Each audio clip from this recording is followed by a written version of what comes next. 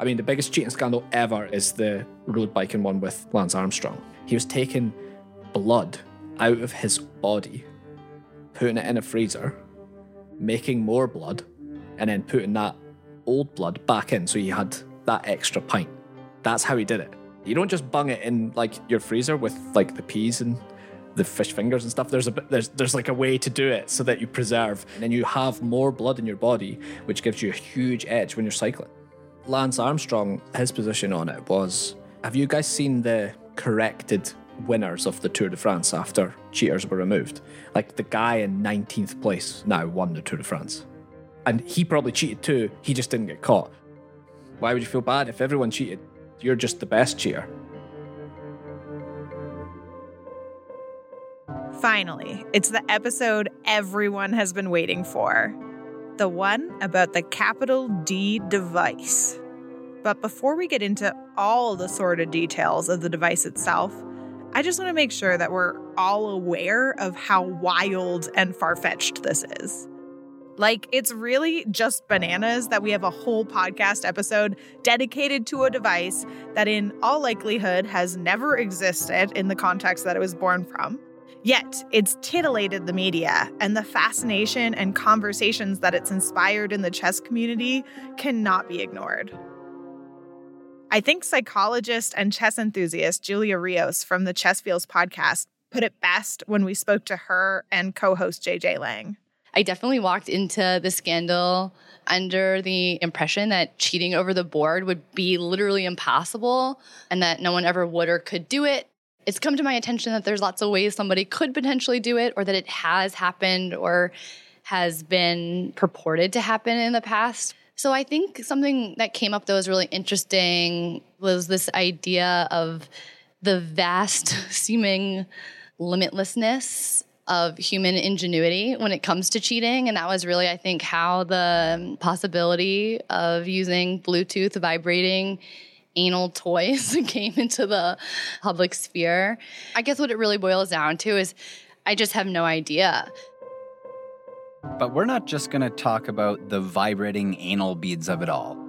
We're also going to explore cheating in general, the history of cheating in chess, why the sport is so plagued by cheating, and what it means for chess now that cheating has entered the 21st century.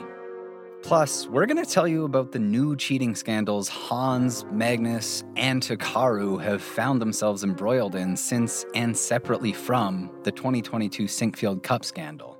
Because this is a tale of vibrating anal beads.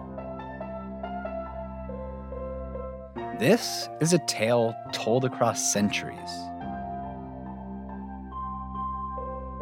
This is a tale of cheating, of lies, and conspiracies. This is Rooked, the Cheater's Gambit.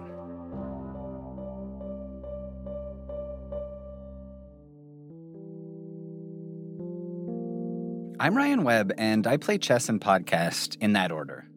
I'm Jess Schmidt, and I podcast about chess, but I do not play it unless I have to. In what scenario would you have to? Like gun to your head type thing?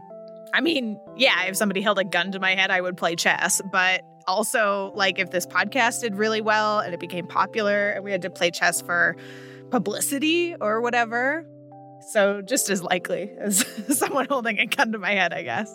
That's good. That's funny.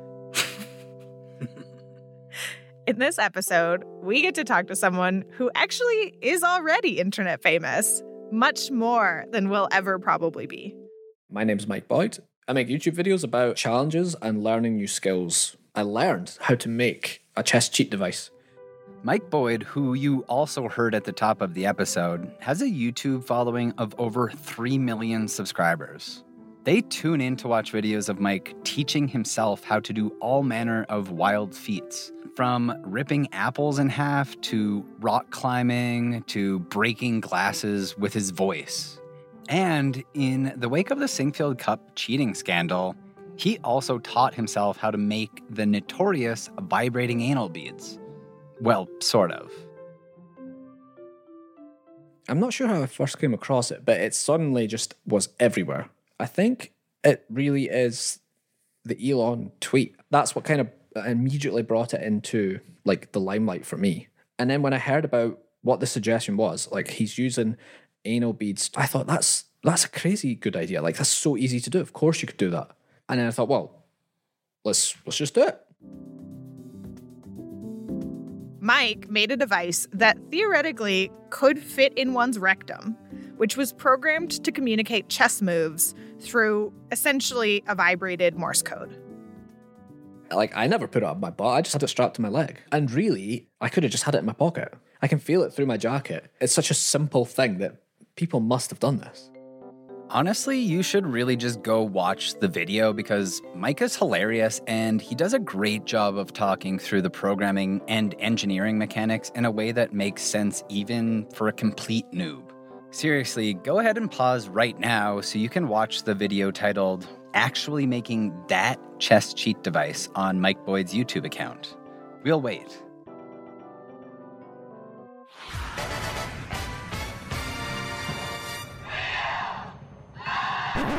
Oh, whoops. Wrong television game show music. 1 second.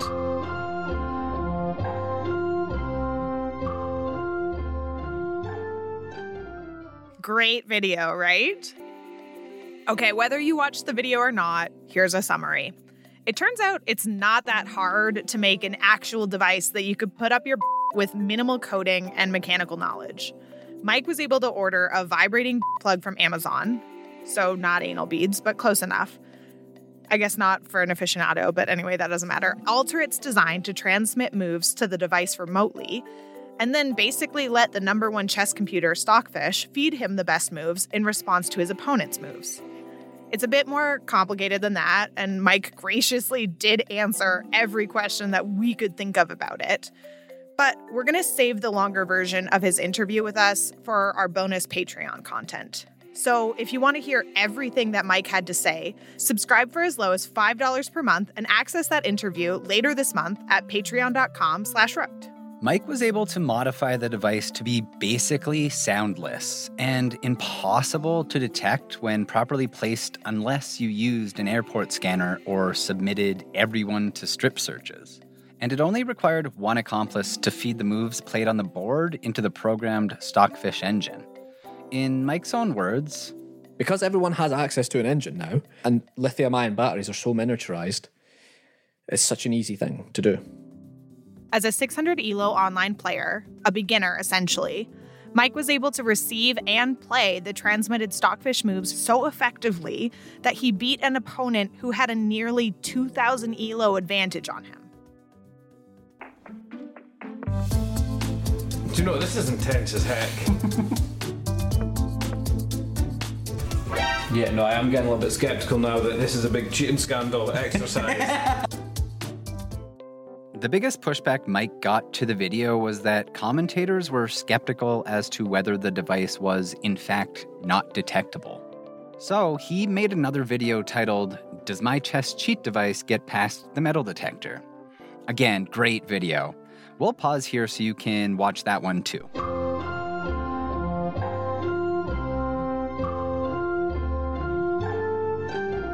Okay, we'll sum up this one too, even if you didn't watch the video, but you really should watch it. It's very good. Basically, there are very few security protocols, even in the highest echelons of elite chess. It's mostly run on the good faith system that you're not bringing in a helper device, shall we say. And this is mostly due to the fact that chess doesn't have a lot of money flowing into it. Even being a top 100 player doesn't guarantee that you can make a living solely by playing chess. And this underfunding extends throughout all of the tournaments as well, from prize purses to broadcasting to event planning. We'll get into this more in another episode, but honestly, it's kind of ridiculous how little money there is in this sport in comparison to its popularity and following. Even when there is hired security at elite chess events, at most, they just use the battery-powered scanner ones. There's really funny photos and videos of Hans in the wake of the Singfield accusations, having those electronic ones repeatedly waved over his. We'll link to it in the show notes. But the main takeaway here is there's really no way to detect an electronic device if it's up your and encased in silicone. And since, again, Mike proved that the parts needed to make a cheating device are pretty small, You could easily fit them up there with the right motivation. It's very unlikely that you would be caught if you used this method to cheat, so give it a try. To completely 100% eliminate cheating, chess events would need much more advanced scanners.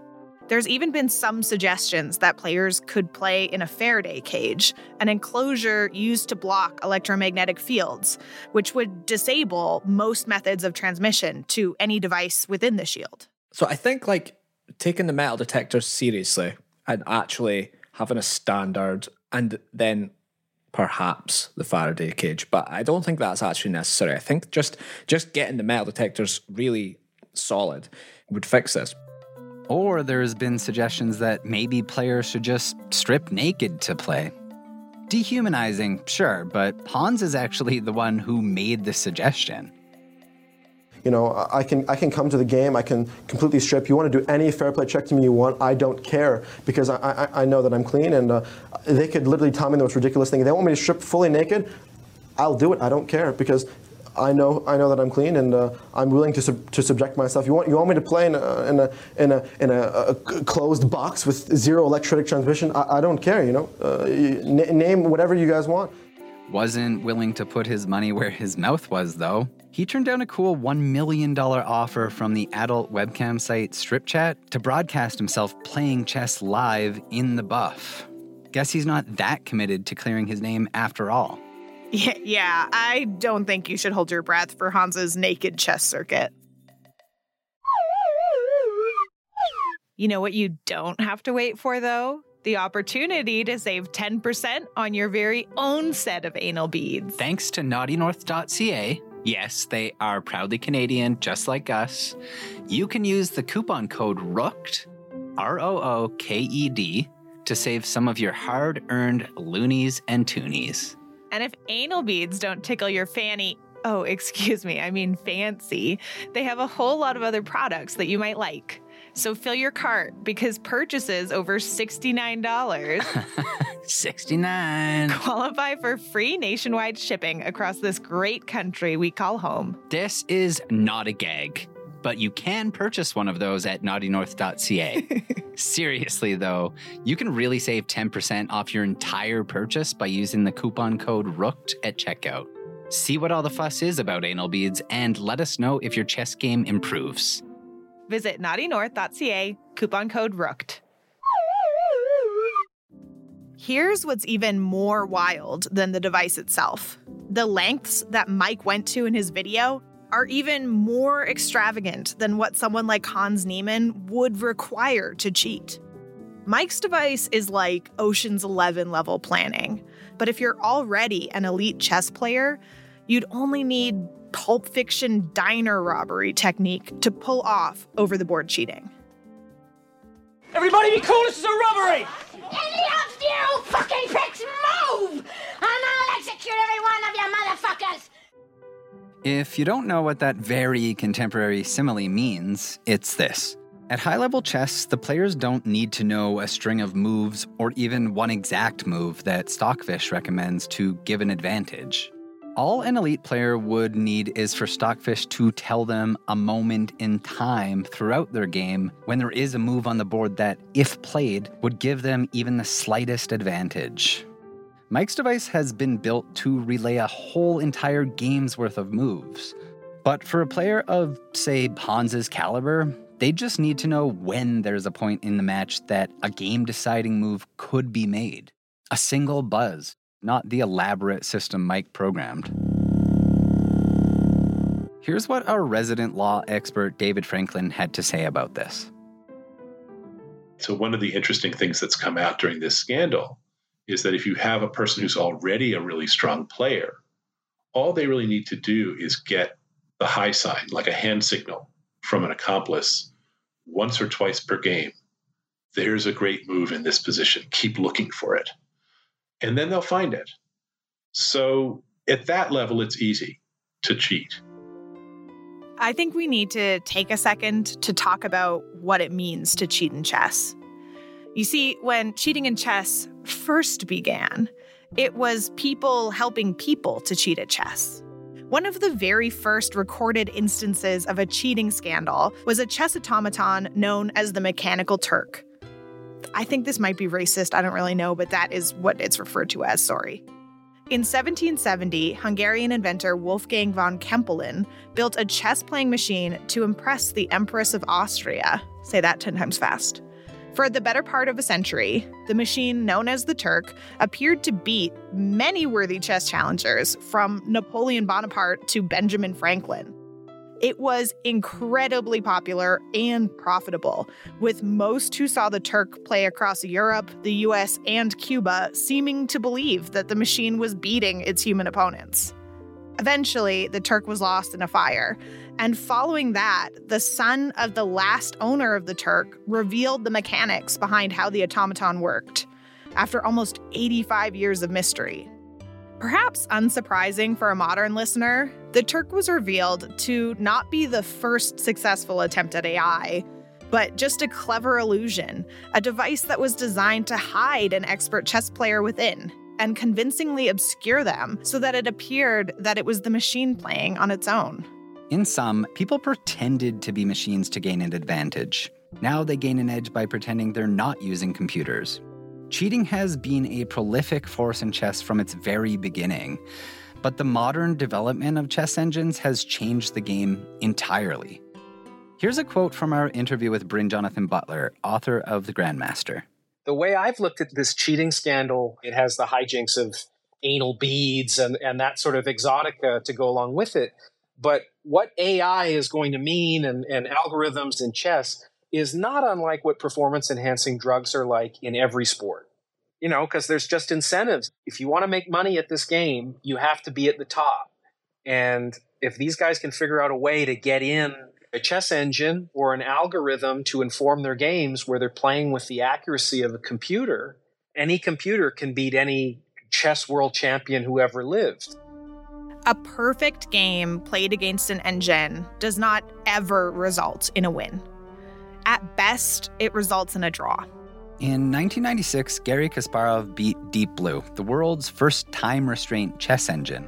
But a year later, in 1997, Deep Blue beat Kasparov. The accuracy of chess engines has developed much faster than the accuracy of humans. Humans have been playing chess for hundreds of years, and computers have been playing for not even a single century. And humans will likely never beat a computer at chess ever again.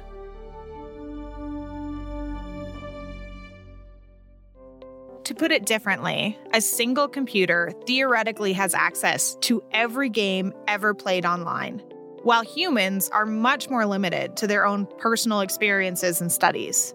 A super grandmaster can train themselves to be able to see upwards of something like 30 moves ahead in any given game. But a computer can see to the very end, and not just the end of that 30-move line, but the end of any line if any variation takes place. We're talking about millions of possibilities. Here's Bryn Jonathan Butler. There are more possibilities for a chess game after 15 or 20 moves than there are atoms in the known universe.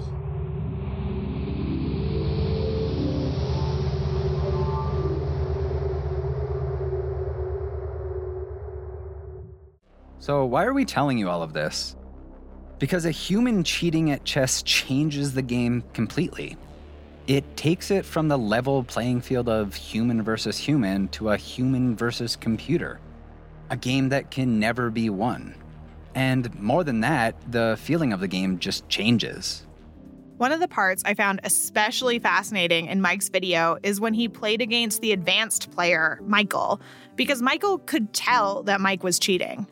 Yes, this was partially because, having played Mike earlier, there was a clear skill disparity in the second game. But it's more than that. You can see it in Michael's posture. He leans forward over the board in a way that he just didn't in the first game.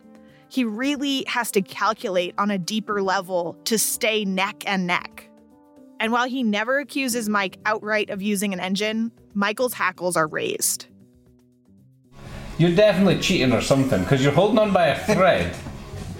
What do you mean I'm holding on by a thread? There's little tactics that each time they just don't work.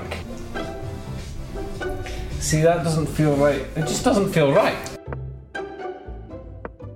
And this feeling that there's something nefarious going on turns out to be valid in this case. But it also points to a larger problem in modern chess. This instinct, a sense that something isn't right, may not always be correct. Your opponent might just be playing above their level for a few moves, or maybe they've played a brilliant move by accident. But when you reach a certain level in chess, you're more able to detect when moves seem inhuman. Personally, I'm as far away from being an expert in chess as I am from being like a farm animal or a choo-choo train conductor. You know, theoretically possible in an alternate dimension, but I've had my fair share of encounters with cheaters playing on chess.com, and I usually can tell when something seems, well, just like not right. On top of that, chess.com allows you to review your game after you've played it, using the guidance of an engine. You're given an accuracy score out of 100 based on what the engine would play at each given moment. I'm being very reductive here, and it's obviously more complicated than that, but my point is that on many occasions, in many games, I have felt this feeling that I was not playing a human being. Maybe not the entire game, but at certain times throughout. Most of the time, it's impossible to tell whether or not this suspicion is correct. Other players also have this feeling all the time. It's why the chess world is so completely paranoid and neurotic. Once or twice a week, I get an email from chess.com stating that I have been given back rating points because an opponent violated fair play policy. However, they don't tell you which account was found to be in violation, so you have no way of knowing whether it's someone you yourself reported. Just given the numbers, I'm probably not right every time I accuse an opponent of cheating. But chess.com just doesn't have the capacity to review every single game that gets flagged on a given day. But therein lies the problem. How do you regulate cheating when there's over 100 million members on chess.com? And I'm not the only person who feels like this. Here's chess coach and host of the Chess Feels podcast, JJ Lang. A lot of people cheat online, and I think it's not that far-fetched. It's not that much of a stretch to think that at least a handful of the people you're playing every day online in casual or rated games are cheating. And then off of that, to convince yourself that you're actually not cheating, you're just leveling the playing field. Like, my opponent probably has like a computer running in the background and is, if not checking it every move, at the very least is making sure they're not doing anything terrible. It's very, very difficult to base a conclusion that they cheated off of a single game. If you're making a judgment based off of the quality of play, like, you need a pretty considerable sample size. You can probably find any particular game of mine once or twice that makes me look so much better than I actually am that you would think I'm cheating. But if I suddenly go from the player I am to doing that every single time I play 10 games, 50 games in a row, then I'm cheating. And if you think JJ and I are just being paranoid, well, maybe. But here's world number 2 Fabiano Caruana talking about the extent of cheating online in his C-Squared podcast. When we spoke to Kramnik, he estimated that 25% of people were cheating. And I would guess it's actually much higher than that. I think it's probably over half. People will probably think I'm paranoid, but I really do feel like it is about over half who probably just very sporadically, just a little bit here and there. 50%. Approximately 50 million people. It's hard to fathom. Every second player online has cheated or is currently cheating. Imagine you're an Olympic swimmer and your opponent has been known for doping in the past. Or you're biking the Tour de France, match fixing, sign stealing, deflated footballs, catching a taxi on the way to your next marathon checkpoint. But it's not a once-in-a-while occurrence. It's literally every other player. Why would you feel bad if everyone cheated? You're just the best cheater. We're going to hear a lot more from Bill, the mental game coach, next episode when we talk about sportsmanship and some of the psychology of chess. But for now, here's his take on why he thinks people cheat. Pressure makes us do weird things. That's why people cheat, not because they're evil or mean. Now, they could be selfish and self-absorbed, and they could be a narcissist, and there could be no outside pressure whatsoever. But their viewpoint is, I'm more important than you. In fact, the heck with you and how you feel, I don't care at all. It's all about me, me, me. And here's some thoughts from IM James Canty III about cheating. Back in the day, growing up in chess world, you could listen to music. I wish that would be a thing now, but because of the stuff now, people cheat. You have a person with you that can have a device in your ear to tell you where to move when you walk away. And as spectators are allowed, or they can be watching it from a transmission, or just be a random guy and looking at that game. Oh, okay, cool. And they go outside and say, hey, rook b4. And you lose the game. That's why you can't even bring the phone. If you do bring it in, you have to leave it at the table or under the table. People still find a way to cheat. Cheating is not unique to chess. Cheating is just as abundant everywhere else. And it seems that there's way too many people who buy into the whole if you can't beat 'em, join 'em mind frame. So what's the point? If you're Magnus Carlsen, the point is that you can be the greatest of all time and hold cheaters accountable to keep the game clean, by any measures possible. Here's Ben Johnson from the Perpetual Chess Podcast in our interview with him. But I do worry about the sort of downstream implications of how people are going to be accused, because we can't just have the Magnuses of the world just deciding on their own who's a cheater and who isn't, and then playing them or not playing them. That sets a terrible precedent. If you're Hans Niemann, the point is that you already think your skill level is supreme, and cheating isn't really cheating. It's just a faster path to where you rightfully deserve to be. Again, if you can't beat them, join them. If half of everyone is cheating anyways, how far can honesty really get you? I saw views those games as meaningless, and they were meaningless. There was no money or anything attached to them. And again, it was a childish mistake. I was living on my own when I was 16. I was financially independent, and I felt a lot of pressure. I just simply wanted to get a higher rating on the website. But I want to make a differentiation. When you talk about online chess and in-person chess, this is a very, very different thing. And you need to understand the difference between that. These online games, these are absolutely meaningless. But if you're us, the point is this. This is not how chess is supposed to be. There are lots of situations where you would voluntarily play against an engine. To practice, to better your game, to push yourself to think outside the box. Chess engines have done wonders for training. The new generation of chess players can play 30 moves of memorized theory because they've used chess engines to study. But again, you will never beat a chess engine. Winning at chess is an innately human accomplishment. And it's a possibility that you take off the table without your opponent's knowledge when you cheat with an engine. This is what causes so much paranoia in chess, a sport already heavily marred by madness. It's nearly impossible to know at any given draw or loss whether you earned it through poor playing or were forced into the result by a computer rather than your opponent. The modern development of chess has meant that you must suspect every player, every game, every move, because it might be your opponent's own, but it could just as likely be a computer's that you will never be able to win against. And the most frustrating part of it all is that you'll probably never know the truth. We'll never know if Hans cheated at the 2022 Sinkfield Cup. I mean, legally, he didn't. But the eyes of the law do not always equate to the truth. That being said, the anal beads cheating scandal was neither the first nor the last instance of cheating in elite chess. So for the sake of some satisfaction of knowing when someone did in fact cheat, we'd like to regale you with a few other chess cheating stories.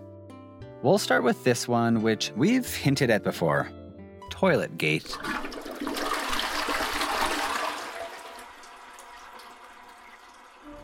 prior to the 2022 Sinkfield Cup controversy, this was considered the most high-profile cheating allegation in the world of chess. In April 2006, world chess champion Vladimir Kramnik played a best-of-12 match against GM Veselin Topalov. After the first 4 games, Kramnik led 3-1. But following the 4th game, Topalov's coach and manager publicly stated that Kramnik was using the toilet in a suspicious manner, and more than regularly, implying that he was somehow receiving outside assistance whilst doing so, probably through a phone or some other kind of device. Topalov then said that he refused to shake hands with Kramnik in the remaining games. This was because Kramnik famously didn't wash his hands after pooping and had nothing to do with chess. Just kidding. They actually refused to shake each other's hands still to this day. Anyway, the appeals committee in charge of the event looks into the allegations and deems nothing really amiss. But they still decide that the players' separate toilets have to be locked, and they're forced to use a shared toilet while accompanied by an assistant arbiter. I'm not joking this time. In response, Kramnik's manager has this to say: "The restroom is small, and Mr. Kramnik likes to walk, and therefore uses the space of the bathroom as well. It should also be mentioned that Mr. Kramnik has to drink a lot of water during the games. Otherwise, Mr. Kramnik will stop playing this match as long as FIDE is not ready to respect Mr. Kramnik's rights, in this case, to use the toilet of his own restroom whenever he wishes to do so." Kramnik refuses to play under such conditions, and I totally understand. I hate having to use other washrooms that aren't my own. Yeah, you get really poop shy. Yeah, I hate pooping next to people. Kramnik actually forfeited the next game as he awaited response from FIDE in resolving the matter. Upon consideration, the match resumed for Game 6 after the original toilets were reinstated and everyone got to poop and pee in the quiet serenity of their own washroom. Kramnik went on to win the match, but that wasn't the end. In an interview with the Spanish daily ABC on December 14th, 2006, Topalov alleged that Kramnik had cheated with computer assistants during the match, that network cables had been found in the original ceiling of Kramnik's washroom, and that Topalov himself felt physically unsafe because of alleged threats that were issued, though no further details were given. "I've tried to be fair to you creatures. Now my patience has reached its end. Tell me, or I'll..." No, not the buttons! Not my gumdrop buttons! So, much like the Sinkfield Cup scandal, Toiletgate still remains today a big question mark. But it's a name that still carries meaning in the sport, perhaps due to the unsolvedness of this mystery. Oh, and one more thing. Veselin Topalov, the accuser here, also ended up being accused of cheating at an event that took place a year after Toiletgate. And you'll never guess who his opponent was. Doesn't wash his hands after he poops Kramnik. This is a big theme in chess cheating scandals, this narrative of the accused becoming the accuser. Très meta, as Zuckerberg might say if we were in France. Good one, Ryan. Let's put a pin in Kramnik for now, but he'll make another appearance towards the end of the episode. Fast forward to 2010. French GM Sebastian Feller competes at the Chess Olympiad in Russia in September of that year with the support of his teammates Arnaud Achard and Cyril Marzolo. 2 years later, they will all be found guilty of cheating by the French Chess Federation for their actions at this event. All three are given different sentences based on their participation in the actual cheating, with Feller receiving the longest ban of 2 years and 9 months as punishment for accepting cheating assistance in his games. During the Olympiad, the then 19-year-old Feller won the gold medal on board 5 with a score of 6 out of 9 games won and a total performance rating of 2708. That's super GM level. So here's how they cheated. And get ready because it's way more creative than toilet phones. They should totally make toilet phones. Poopy talkies, if you will. Okay, here's how they cheated. Marzolo was in France at the time, not Russia, where the tournament was being held. And he would check the best moves for Feller's games with the aid of a chess computer. Marzolo would then text the moves in coded pairs of numbers to Achard. Once Achard had the engine move, he would position himself in the hall behind one of the other players' tables in a predefined coded system, where each table represented a different move that could be played. This is wildly intricate stuff compared to poopy talkies. Here's what chess historian Amelia Castellao had to say when we asked about the importance of this particular cheating scandal. It was a really big deal. So, unlike other instances of cheating, they were caught, number one. There was hard evidence that they had been cheating, and each player involved was a legitimate, grandmaster or international master. And even though none of the other players on the French team knew what was going on, the fact that they got caught meant that FIDE had to take discernible action against them and kind of set the precedent for, what they were going to do if they found evidence of cheating at especially a high-level FIDE tournament like the Olympiad.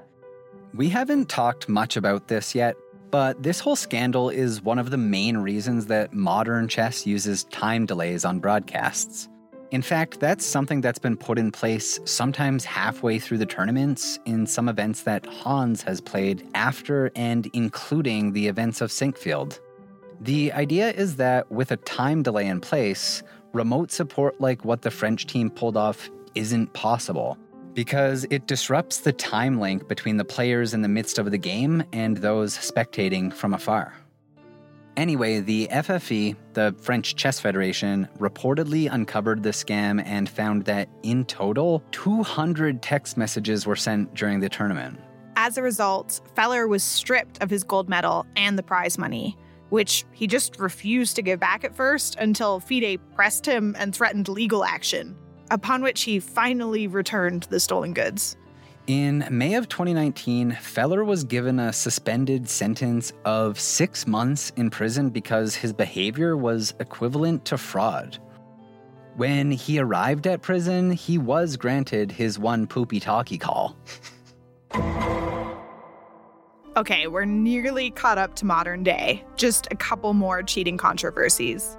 This one takes place in September 2020 during the Chess.com Pro Chess League final. Following the end of the tournament, it was determined by Chess.com's Fair Play team that Armenian GM Tigran Petrosian had used computer assistance in the finals. The Pro Chess League is a team event, and at the time, Petrosian was a part of the Armenian Eagles, who would go on to win the event. As a quick aside, Parham Maghsoodloo, who you'll remember was named in Hans's legal document as a known cheater, was also a teammate of Petrosian's during this win.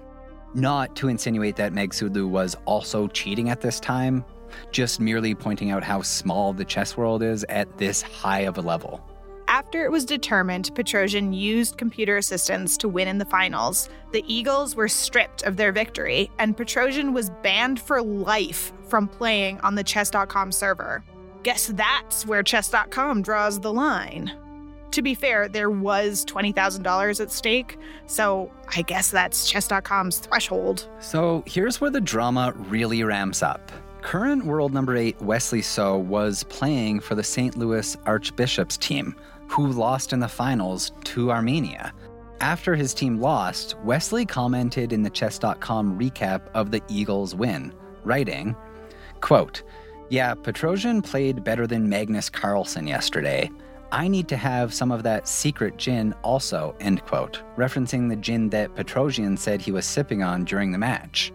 Wesley also pointed to the fact that 2 of the Eagles players had not been active on Chess.com since mid-April, which suggests they had perhaps been banned from the platform at some point during that same year. Maybe for cheating? Wesley provides no actual proof of cheating, but he demands a rematch. Here's the best part of all. Petrosian reacts with a very... Well, we'll let you decide what to think of Petrosian's response. Here's what he posted to Twitter. Quote, "Are you kidding? What the bleep are you talking about, man? You are biggest loser I ever seen in my life. You was doing pee-pee. Ryan, you can't laugh. You have to leave if you're going to laugh. Okay. You was doing pee-pee in your Pampers when I was beating players much more stronger than you. You are not professional because professionals know how to lose and congratulate opponents. You are like a girl crying after I beat you. Be brave, be honest to yourself, and stop this trush talkings. Everybody know that I am very good blitz player. I can win anyone in the world in single game. And quote W, Esley, quote S-O, don't know what that means, Wesley So, is nobody for me. Just a player who are crying every single time when losing. Remember what you say about Fallujah. Stop playing with my name. I deserve to have a good name during my whole chess career. I am officially inviting you to OTB Blitz match with the prize fund. Both of us will invest $5,000 and winner takes it all. I suggest all other people who's interested in this situation just take a look at my results in 2016 and 2017 Blitz World Championships, and that should be enough. No need to listen for every crying babe. Tigran Petrosian is always play fair, and if someone will continue officially talk about me like that, we will meet in court. God bless with True. True will never die. Liars will kicked off. Well, in this case, liars were kicked off, and Petrosian will forever be known as a verified cheater. A cheater and a misogynist. Armenian Don Draper, if you will. Are you allowed to say Armenian Don Draper? I don't know. I already feel pretty bad about making fun of Petrosian, an ESL speaker. Are we going to get canceled? I don't know, because honestly, I think the things that he's saying are so ridiculous that it's okay to make fun of him. Like pee-pee in your Pampers, that's a phrase that just stays with you, you know? That deserves to be made fun of. Perhaps there is a need to listen for every crying babe. Pee-pee as in P-I-P-I, not even P-E-E-P-E-E. Pie-pie. Pee-pee in your Pampers. Pee-pee. To continue this cheater accuses cheater theme, let's go back for a second to 5 years prior to Petrosian cheating at the 2020 Pro Chess League. In 2015, Petrosian found himself opposite Georgian GM Gayaz Nigoladze during the Dubai Open. During round 6 of the tournament, Nigoladze kept using the same toilet way too frequently. Where have we seen this before? Anyway, Petrosian informed the arbiter, who promptly responded to the complaint. Apparently, Petrosian had already suspected Nigoladze of being a cheater after winning the Al Ain tournament in December of 2014. Here's what Petrosian had to say. You was doing pee-pee in your Pampers when I was beating players much more stronger than you. Just kidding. Here's what he actually had to say. Quote, Nigoladze would promptly reply to my moves and then literally run to the toilet. I noticed that he would always visit the same toilet partition, which was strange since 2 other partitions weren't occupied. Side note, I don't think that's that weird. You're lying if you don't have a preferred stall. Continuing. I informed the chief arbiter about my growing suspicions and asked him to keep an eye on Gayaz. After my opponent left the very toilet partition yet another time, the arbiters entered it. What they found was the mobile phone with headphones. The device was hidden behind the pan and covered with toilet paper. End quote. I mean, yeah, that would help me in picking my preferred stall. I have a secret phone hidden in that one. I'm just picturing this guy hanging out in his porta-potty toilet fort. I don't know, it seems kind of cozy. That's the end of the story? Yeah, I mean, Gayaz was kicked out of the tournament after that, but I just think it's wild that 5 years after that, Petrosian would turn around and also cheat. Like, I guess it comes back to that whole cheating on chess.com isn't real cheating mentality that a lot of people seem to have. All right, we're back to Kramnik now, and your favorite bad boy, Hans Niemann. On September 2nd, 2023, that was this year, Vladimir Kramnik, who you'll remember is a former world chess champion, accuses Hans of cheating in a game that they play online. In their next game, Kramnik loses in 4 moves, showing his obvious protest by essentially mating himself in a line known as the Fool's Mate. Instead of mating Kramnik, Niemann resigns, refusing to buy into this protest. Remember, Kramnik himself was accused of cheating against Veselin Topalov during the infamous 2006 Toiletgate scandal. So, following Kramnik's loss to Hans, Kramnik gives a 45-minute detailed analysis as to why he believes Hans was playing strangely in the match in question. Here's the only clip you need to listen to from that video. During the game, there were a few, moments which made me kind of uncomfortable. In what sense? That it was so unusual the way Hans was playing, in the sense of some moves, but especially the time management. With Hans, in this particular game, everything was upside down. In retaliation, Hans posts a video to his Twitter suggesting that he and Kramnik attend an in-person training camp together. Здравствуйте, Kramnik. I just first of all want to say that I'm a huge fan of your chess, and I've been following your career, and you've been someone that I've looked up to for a very long time. I saw your recent videos, and I thought that perhaps a resolution to that would be to have an in-person training camp where you'd be able to evaluate my chess on a deeper level, and I'd be happy to do whatever you'd like, play games, look at positions, and you could get a more nuanced understanding of my interesting style that you have talked about extensively. Anytime I'm not playing a tournament, I could do it anytime, anywhere. Completely up to you, and of course, I could compensate you for your time as well, as I would expect for any coaching that you would do. So please consider it. You can reach out to me anywhere, and I hope this is an interesting proposition for you. Hans later takes to Twitter again and jokingly offers a $10,000 scholarship to anybody with evidence of Kramnik cheating during the 2006 World Chess Championship. The tweet reads, quote, announcing the Veselin Topalov Scholarship, awarding $10,000 to anyone with evidence of Kramnik's strange behavior and unusually strong and quick play in the 2006 World Championship, end quote. This whole back and forth is just honestly so hilarious. Shit like this is really what makes Hans the bad boy of chess. He just stirs the pot at any opportunity. And just for reference, the scholarship Hans mentions is a nod to his own recently announced scholarship that he tweeted about on September 8th. Hello, Chess World again. I'm very happy to announce that I'll be giving away $10,000 to support young, talented chess players. I'll be selecting 5 boys and 5 girls who will each receive $1,000 and a chess lesson with me, where I'll discuss with them how they can make their dreams a reality. I mean, he can't be that bad if he's making children's chess dreams come true by giving them what we can only assume is Magnus's settlement money from the lawsuit. To me, it just kind of screams like this is just the first of many gestures to come from Hans in order to build back his public reputation. Obviously, the scholarship is his way of telling the world that he wants to move past this dark shadow that he's carried for the past year. But if he really wants to build back trust with the community, he might not want to publicly start a feud with Canada's most beloved chess siblings, the Botez sisters.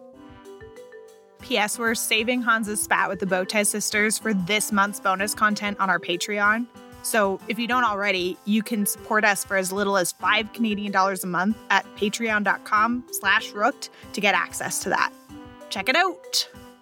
We'll circle back to Kramnik again, but we're going to do so in another bonus episode in 2024 on Patreon. And trust me, you'll want to hear this one. Kramnik has recently gone on a wild escapade where he's really trying to rid the chess world of cheating, but in the most dramatic way possible. He's not only accused Hans of cheating against him, but he recently called out none other than world number 3 Hikaru Nakamura after Hikaru won 45.5 out of 46 games on chess.com. Remember, Hikaru was the one commenting on the Sinquefield Cup during the Hans Magnus controversy, and he was also named in Hans's lawsuit. The story is wild, and Kramnik is actually threatening Chess.com with a lawsuit. Again, that mini-sode will be on our Patreon early next year, patreon.com/rooked. Okay, that's enough Patreon plugs. Let's circle back to Hans and discuss his most recent tournament victory, in which, wow, you guessed it, accusations of cheating are once again being thrown. Let's set the scene. The Tournament of Peace took place in Zagreb, Croatia on November 22nd, 2023. Hans is the second highest rated player in the 10-player round robin. After the 7th game, Hans is at 6.5 out of 7. He's won 6 and drawn only 1. That's an incredible feat at this level, and Hans, modest as always, takes to Twitter. He writes, quote, "I like the moment when I break a man's ego," end quote, and he attaches the tournament standings. Now, if you'll recall from the last episode, this is eerily similar to what Bobby Fischer once said. And what's the pleasure? What's the moment of pleasure for you? Is it when you see the guy in trouble? The greatest pleasure. Well, when you break his ego. More evidence that Hans just really wants to be the Fischer of his generation. After winning the 7th round against Ivan Sokolov, the organizers of the event apparently increased the broadcast delay from 15 to 30 minutes and had intended to increase it even more the next day. Interesting, considering that Hans actually spent over 40 minutes on move 20 against Sokolov. Not here to make any accusations, but 40 minutes is more than 30 minutes. So the broadcast delay here as an anti-cheating measure is effectively moot, because if there's someone potentially assisting on the outside and watching this event on a 30-minute delay, Hans would still have time to receive that message. Again, this is completely theoretical. We are just pointing out the ineffectiveness of current cheating prevention in chess. After round 7, the event organizer is quoted in the Norwegian newspaper Aftenposten as saying the following, quote, "Niemann's performance is out of this world, but we have no definite proof that he is cheating. We have some indications, but we don't know if anyone wants to report him," end quote. Not sure if he's referring here to the 40-minute move 20, but either way, this is shocking to hear coming from the event organizer. After winning the event, Hans yet again takes to Twitter. I'm not calling it X. I have not called it X this entire episode. I will never call it X. Hans posts 2 side-by-side pictures. One of them is him holding the event trophy, and the other is of Bobby Fischer at the closing ceremony of the same tournament. Hans's caption reads, quote, "2 lone Americans up against the world, facing immeasurable odds, victorious 53 years apart at the legendary Tournament of Peace. 8 out of 9, 2946 performance rating. I know of no better life purpose than to perish in attempting the great and the impossible." End quote. Okay, so our suspicions are confirmed. Hans is Bobby Fischer reincarnated. Or at least he wants to be. Okay, we're nearing the end, but we've still got one more cheating accusation to cover.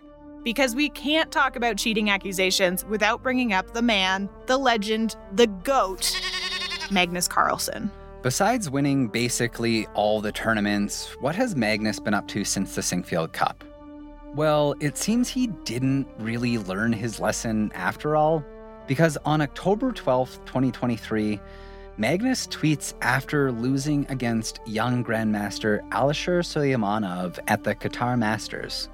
This comes as a shock to many, including apparently Magnus, as Alisher's rating at the time was an astonishing 300 points below Magnus. Just for reference, the point differential between Magnus and Hans at Sinquefield was about 150 points in the ratings, making Alisher's about double that. After his loss, Magnus writes on Twitter, quote, "I was completely crushed in my game today. This is not to accuse my opponent of anything, who played an amazing game and deserved to win. But honestly, as soon as I saw my opponent was wearing a watch early in the game, I lost my ability to concentrate. I obviously take responsibility for my inability to deal with those thoughts properly, but it's also incredibly frustrating to see organizers still not taking anti-cheating seriously at all. No transmission delay, spectators walking around the playing hall with smartphones. End quote. He then tweeted, I did ask an arbiter during the game whether watches were allowed, and he clarified that smartwatches were banned, but not analog watches. This seems to be against FIDE rules for events of this stature. After that tweet, Magnus further clarified his stance, writing, just to be clear, I am not accusing my opponent today of cheating. So, who is right here? Are analog watches actually allowed? Well, later that day, Chris Bird, chief arbiter for the Grand Chess Tour, references the FIDE laws on Twitter. Quote, FIDE laws 11.3.2. During a game, a player is forbidden to have any electronic device not specifically approved by the arbiter in the playing venue. The FIDE anti-cheating regs also list wallets, smart glasses, pens, watches as forbidden gadgets. So it seems like Magnus is at least correct about the rules. But again, taking to social media immediately and potentially tarnishing this young GM's future. Has he learned nothing? I don't know. We'll let you, the listeners, decide what to think about how Magnus went about this. I don't think it's right. So what happens next? Well, the day after Magnus loses to Alisher at the Qatar Masters, the organizers introduce a number of new anti-cheat measures, including a 15-minute broadcast delay and a rule that all watches must be left at the security checkpoint, among a long, long list of further modifications that are so boring we're not going to mention them here.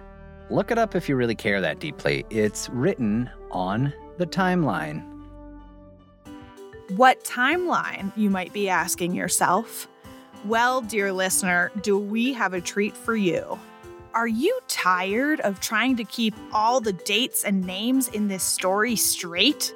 Do you wish there was a one-stop place where you could view every single event in this very long chess scandal? Well, look no further, because there's a really cool free resource on the rookedpodcast.xyz website. Is that our website? That's right. For the low, low price of free, you can view a complete timeline of every single detail in this scandal in chronological order, thanks to the blood, sweat, and tears of our very own co-host, Ryan. And this timeline is live, meaning that as things continue to unfold, Ryan is still adding new items. This is all just to say that it actually did take a lot of work to pull this together, and we want to make sure you know about it, so check it out and enjoy. If you really appreciate the timeline, show us your support at patreon.com/rooked and access paid monthly bonus content. Thank ya!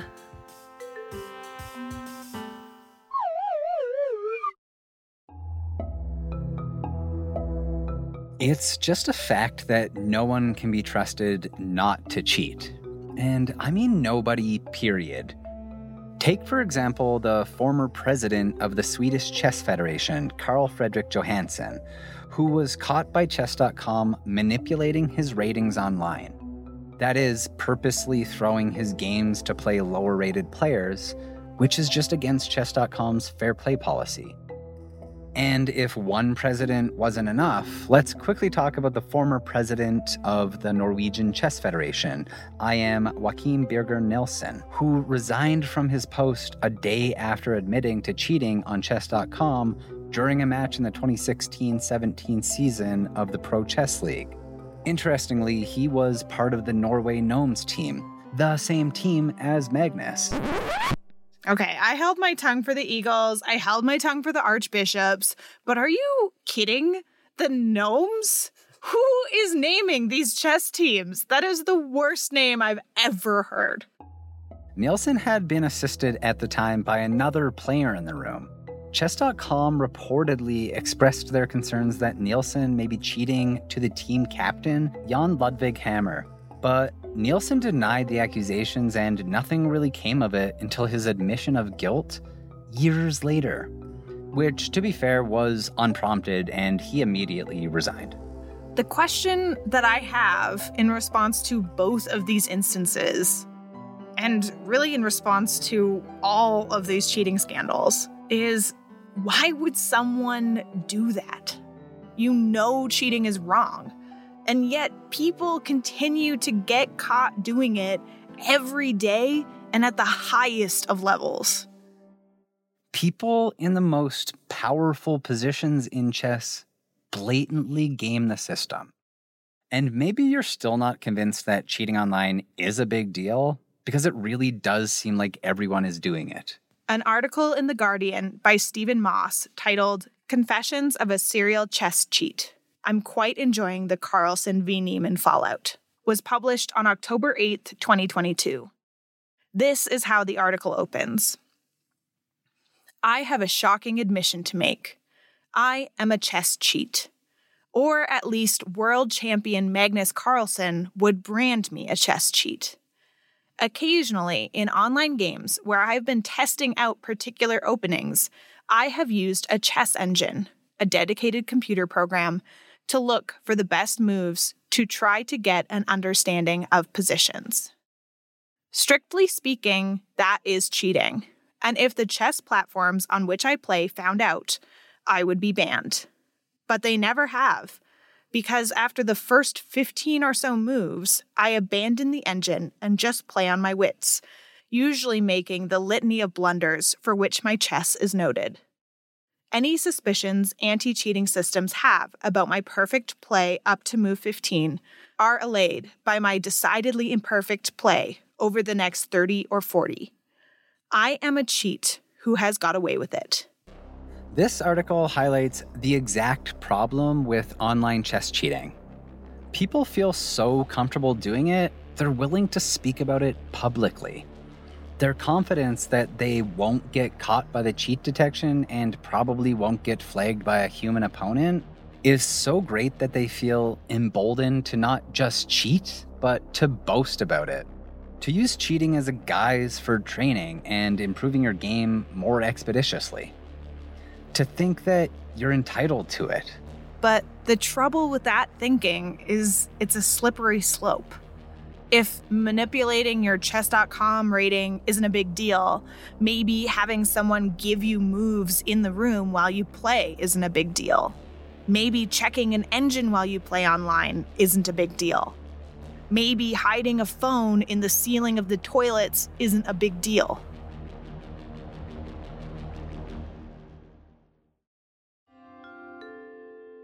I guess the teetotaler theme of this episode is to push back on that and say, it all has to be a big deal.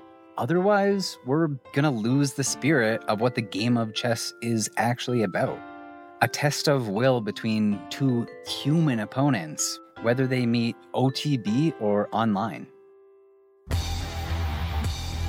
After all, you wouldn't steal a car. You wouldn't steal a handbag. You wouldn't steal a television.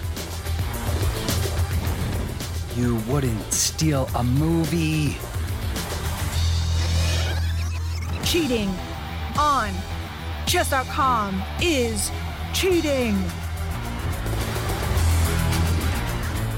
Cheating is against the law.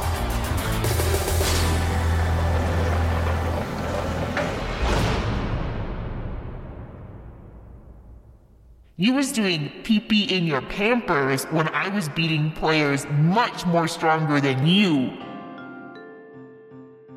In the next episode of Rooked, we talk about sportsmanship and the psychology of chess.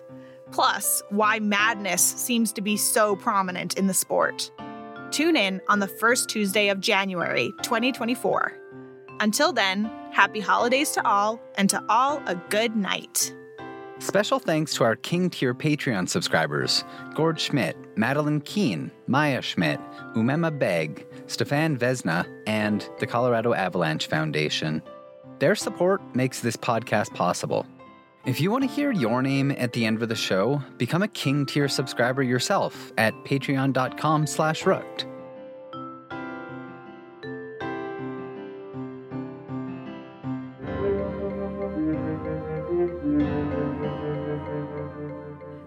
The Cheater's Gambit is written and produced by me, Jess Schmidt. And by me, Ryan Webb. Our amazing music is by the ever-talented Lorna Gilfetter. Our executive producers are Rooney and Indigo. Speak. This podcast is recorded on the traditional Treaty 7 territory of the Blackfoot Confederacy, the land of the Siksika, the Kainai, the Piikani, as well as the Stoney Nakoda and the Tsuut'ina nations. We acknowledge that this territory is home to the Métis Nation of Alberta, Region 3, within the historical Northwest Métis homeland.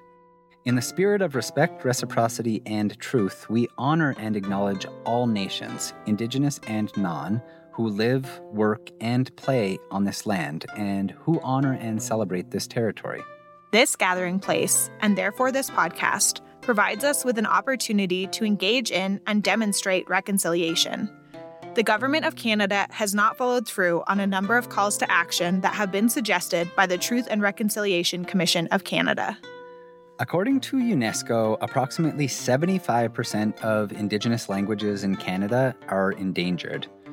To prevent the further degradation of these languages, aggressive action must be taken to protect and revitalize them. While some policies and legislation put forth by the Canadian government have begun to acknowledge the harm done to Indigenous languages, it still fails to address the fact that language revitalization is a multi-dimensional issue that requires much more than just funding.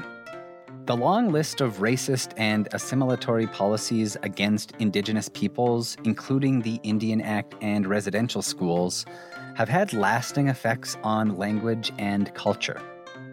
These policies created stigma and shame around speaking Indigenous languages and created a hierarchy where French and English have taken precedence over Indigenous languages in terms of protection, funding, job opportunities, and more. Canada needs to take a more active role in supporting Indigenous communities' revitalization efforts. Without addressing the systemic discrimination against Indigenous peoples and their languages, the limited funding that Canada provides to Indigenous nations and communities will not be as effective. Whatever path Canada takes towards addressing Indigenous language revitalization, a successful policy will require extensive consultation and continued partnerships with Indigenous communities. It must ensure that these communities are acknowledged as the experts and authorities on their own languages, and the resulting policies must reflect their concerns and ideas. If you want to learn more, start by reading the full op-ed this excerpt was pulled from that we've linked in the show notes. Do better, Canada.